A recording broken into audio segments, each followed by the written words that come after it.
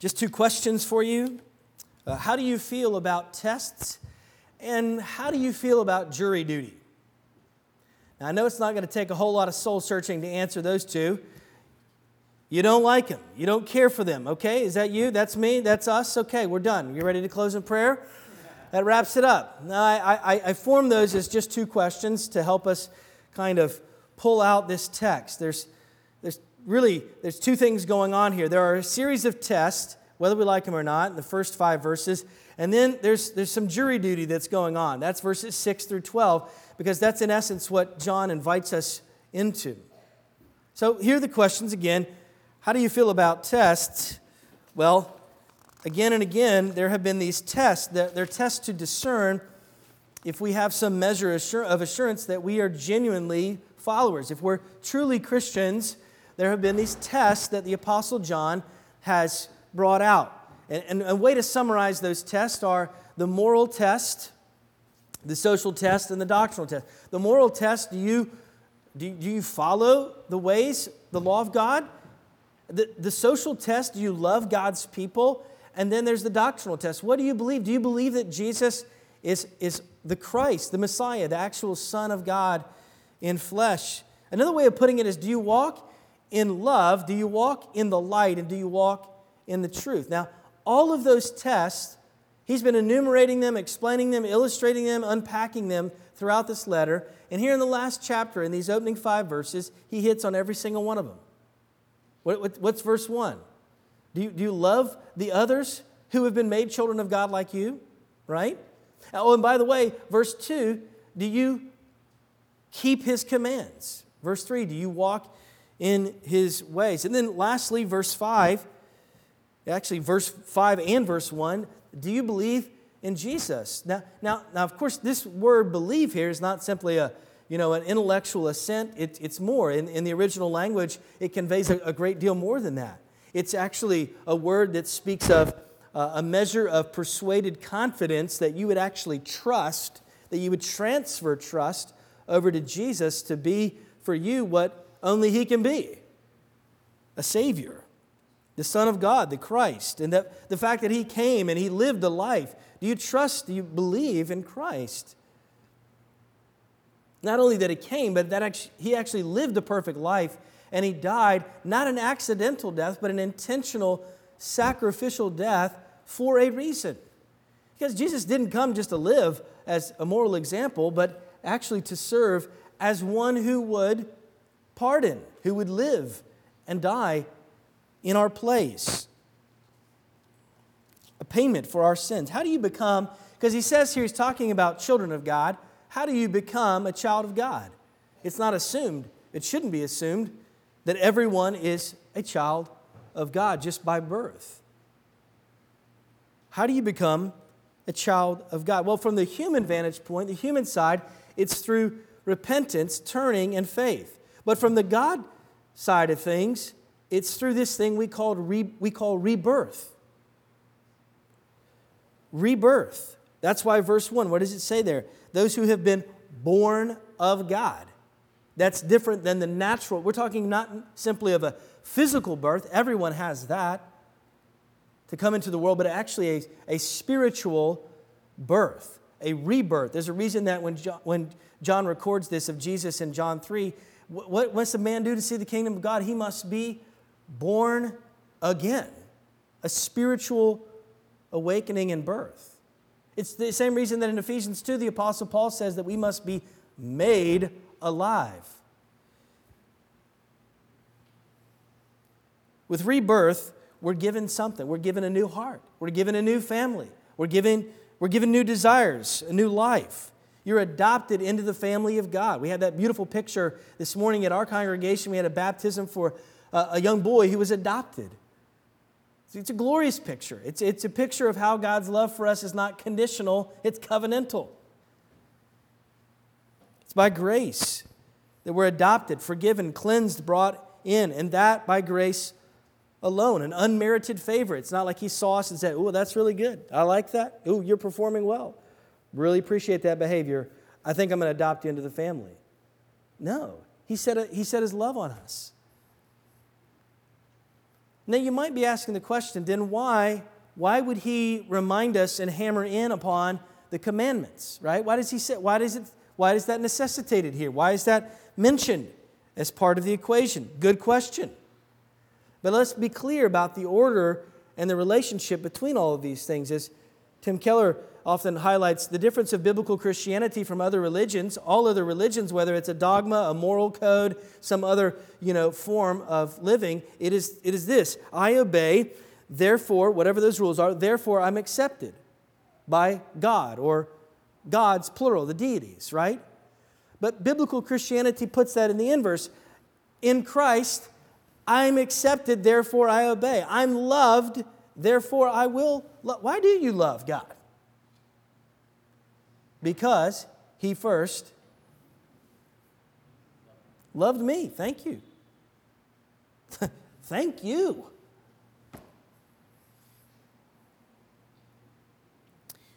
Another way of putting this is that we go and we love and obey not for the love of God, but from the love of God.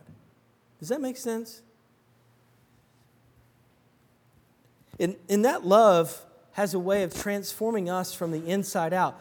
James K.A. Smith, who is a philosopher and theologian, he wrote a book called You Are What You Love. Because it's not really what you think or what you assume or part of you. There's a bigger piece of who we are that is formed out of what we want, what we desire, what we love.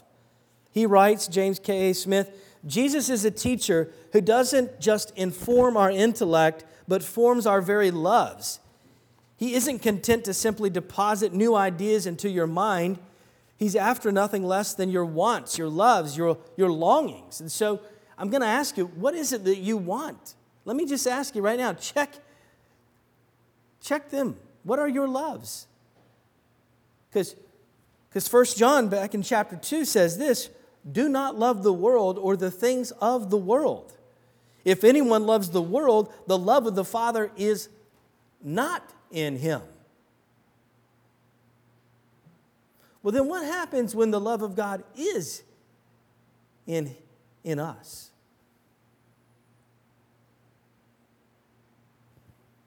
Changes our hearts, changes our desires. Doesn't mean that they're now perfect and conformed, and there's still a war going on. But it's there. It begins. It's one of the reasons, by the way, that I don't know if you caught this, but look with me, if you would, at verse 3. For this is the love of God, that we keep His commandments, and His commandments are not burdensome. Is that your view? By the way, John's not saying the law of God, the commands of God is easy. He's just saying that when you become adopted and you experience the love of God, then you have a new motivation and you have a new power. And He plants within us new desires. He gives us the strength to walk in it. God's law is good. It's good for us, but it's also for His glory. Have you ever thought about that? If God's law actually functions, His commandments are an outworking of His very character. Have you ever thought about this? God didn't wake up one day and say, hey, listen, you want to be my people, I want you to recycle glass on Tuesday. I want you to paint your house purple, only on the backside. I want you to sing only songs in the key of you fill in the blank. I want you to groom your neighbor's cat. Yeah. And the only thing that you can eat, dietarily speaking, is fish. Now, most of us would be without hope on those last two. Now, maybe some of you like cats. I don't. But God didn't say to do any of those things. Have you ever thought about that? Because all of those, in case you didn't pick up, are arbitrary. No, God says, I want you to have honesty and integrity. Why? Because God is true. And God says, I want you to be generous because that's what God is. And I want you to forgive people. Yes, again, forgive people. Why? Because that's His very character. It's not arbitrary.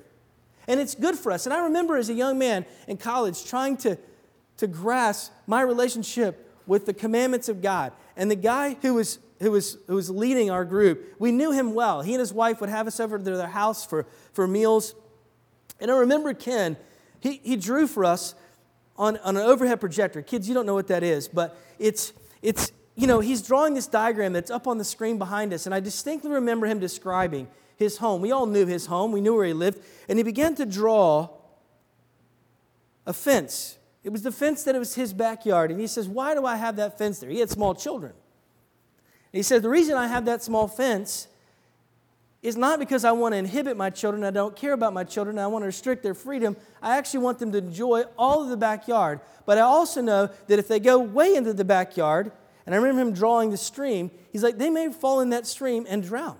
And if they go on that side of the fence, they might get bitten by the neighbor's dog. And I know if they walk out into the front yard, well, we all knew because their house was like right over the crest of a hill on a busy street.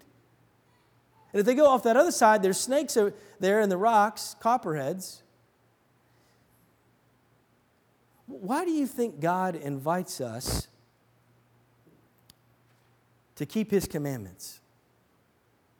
It's because He wants us to experience freedom, not suppress and inhibit that. Because if you think that jumping over the fence and crawling down to that creek is fun, you might be right for a time. Until you become a slave to whatever it is that you are drinking and enjoying in that stream. God knows. How is it that the God, it's like when we understand God as a loving parent, we want to follow Him. We want to listen to Him because we know that He's got my best interest in mind. He loves me. He desires me. He's been good to me. And so often we say, I'm going to stay here. I'm going to dwell here. Actually, it sounds more like this. I'm going to return here. This is the best place, right?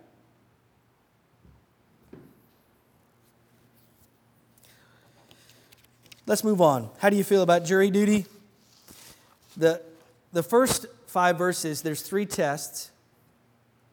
The last few verses here are 3 witnesses. Because it's in essence like he's inviting us into a courtroom. There's no denying it, just the language of it. He talks about here multiple times, testify, testimony. The jury is established to discern the fact. Is it in fact true that Jesus is the Son of God, worthy of our trust, the only way to be reconciled to a holy God? Well, verse 9, let's look at our text here. Verse 9, what does he say? If we receive the testimony of men, and naturally you do, right? I mean, he's saying here, that's all fine and well, but God's testimony is even greater, he says. Now, why would that be? You know, in the ancient Near Eastern world, you couldn't have someone brought up on charges, and you couldn't be pressing forward in that, except on the basis of what? 2 witnesses. And he's saying, well, let's just take it even further, because I don't have 2 witnesses, I have 3. And what are the witnesses? What are the 3 witnesses? Well, let's look at our text, verse 7. For there are 3 that testify, the Spirit and the water and the blood, and these 3 agree. That makes perfect sense, doesn't it? Thank you for being honest. No, it does not make sense. I don't know what it means either. A lot of ink has been spilled trying to discern what John might mean here. The best that I can come up with is that the water is referring to his entry into the world, his birth, that he took on flesh. Some didn't believe that. They believed it was a figment. It couldn't be that way. And that's part of the heresy that he's trying to address.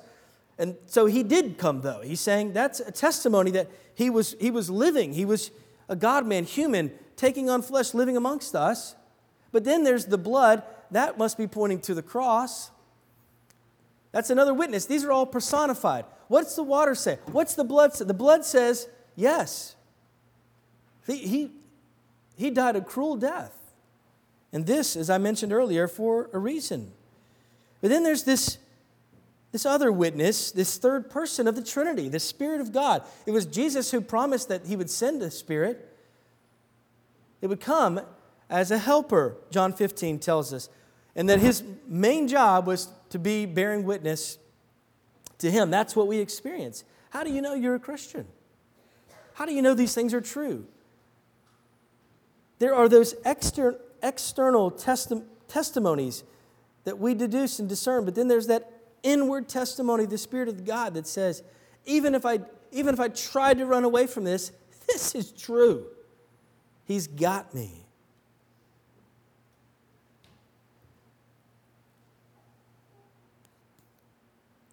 Now, the internal witness comes and says, Christ is who He says He is.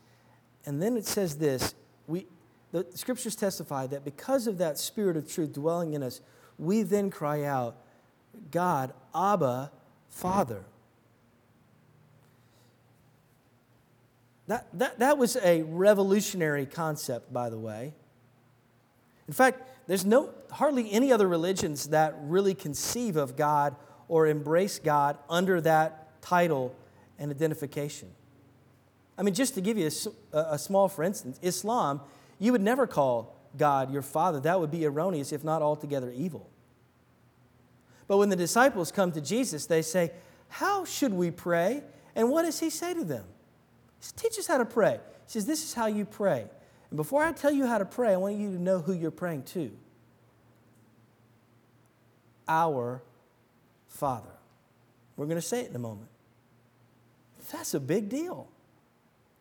That shapes our identity. That's who we belong to. That forms our very family and identity. So why don't we just run to Him as our Father with His loving embrace opened up? I mean, that's the invitation, right? Everyone, verse 1, who believes that Jesus is the Christ.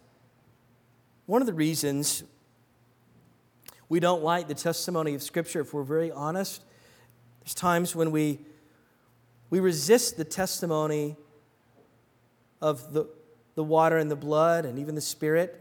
And that's because the Word of God tells us that we're wrong. We're sinful, we're weak, we're needy, that we ourselves, apart from Jesus, can't fix ourselves, that apart from Jesus, we don't have life. I didn't say that. John just said that in verse 12. And we don't like that. The rich young ruler came to Jesus and said, how can I have eternal life? How can I inherit the kingdom? Well, Jesus revealed something and conveyed it to him, and it challenges him and us to this very day. That assumption that Christianity is something we do, as if it were a moral code. It is not. In fact, if we continue under any such notion and not understand Him as a gracious Father, then it's an insult to the finality of Jesus' work on the cross. Jesus paid the full penalty. It's one of and yet it's one of those lies, the subtle lies of the enemy who comes to us and says, you must prove yourself. Oh, and by the way, you have failed. God can't love you. You don't call Him your Father. Or we believe so often, as our culture does, that lingers when we don't understand God as our gracious Father and we as needy children, we assume, hear me on this one, and tell me if it's not true in our culture, in our day and age, we assume that the problem is out there and the solution is in here, when in reality, the problem is in here and the solution is out there, namely in the person and work of Jesus. Do you know Him? Do you know Jesus as your brother and God as your Father? Personally, deeply, intimately. Do you love Him? You can this very day. Turn from your sin, believing by faith in the finished work of Jesus once and for all. Let me just try to recap this, okay? Just to, the 12 verses we covered, and I'm going to close here. We can have our identity changed if we're born of God by faith, right? That's verse 1. And we can have our activity changed, verse 2 and 3, keeping His commandments because of our identity belonging to the Father. And then we can finally have our destiny changed, verse 12, which is eternal life because of our identity under God, our Father, and we as His children. Is this good news? I know it's probably not new news to you, but I believe it's good news.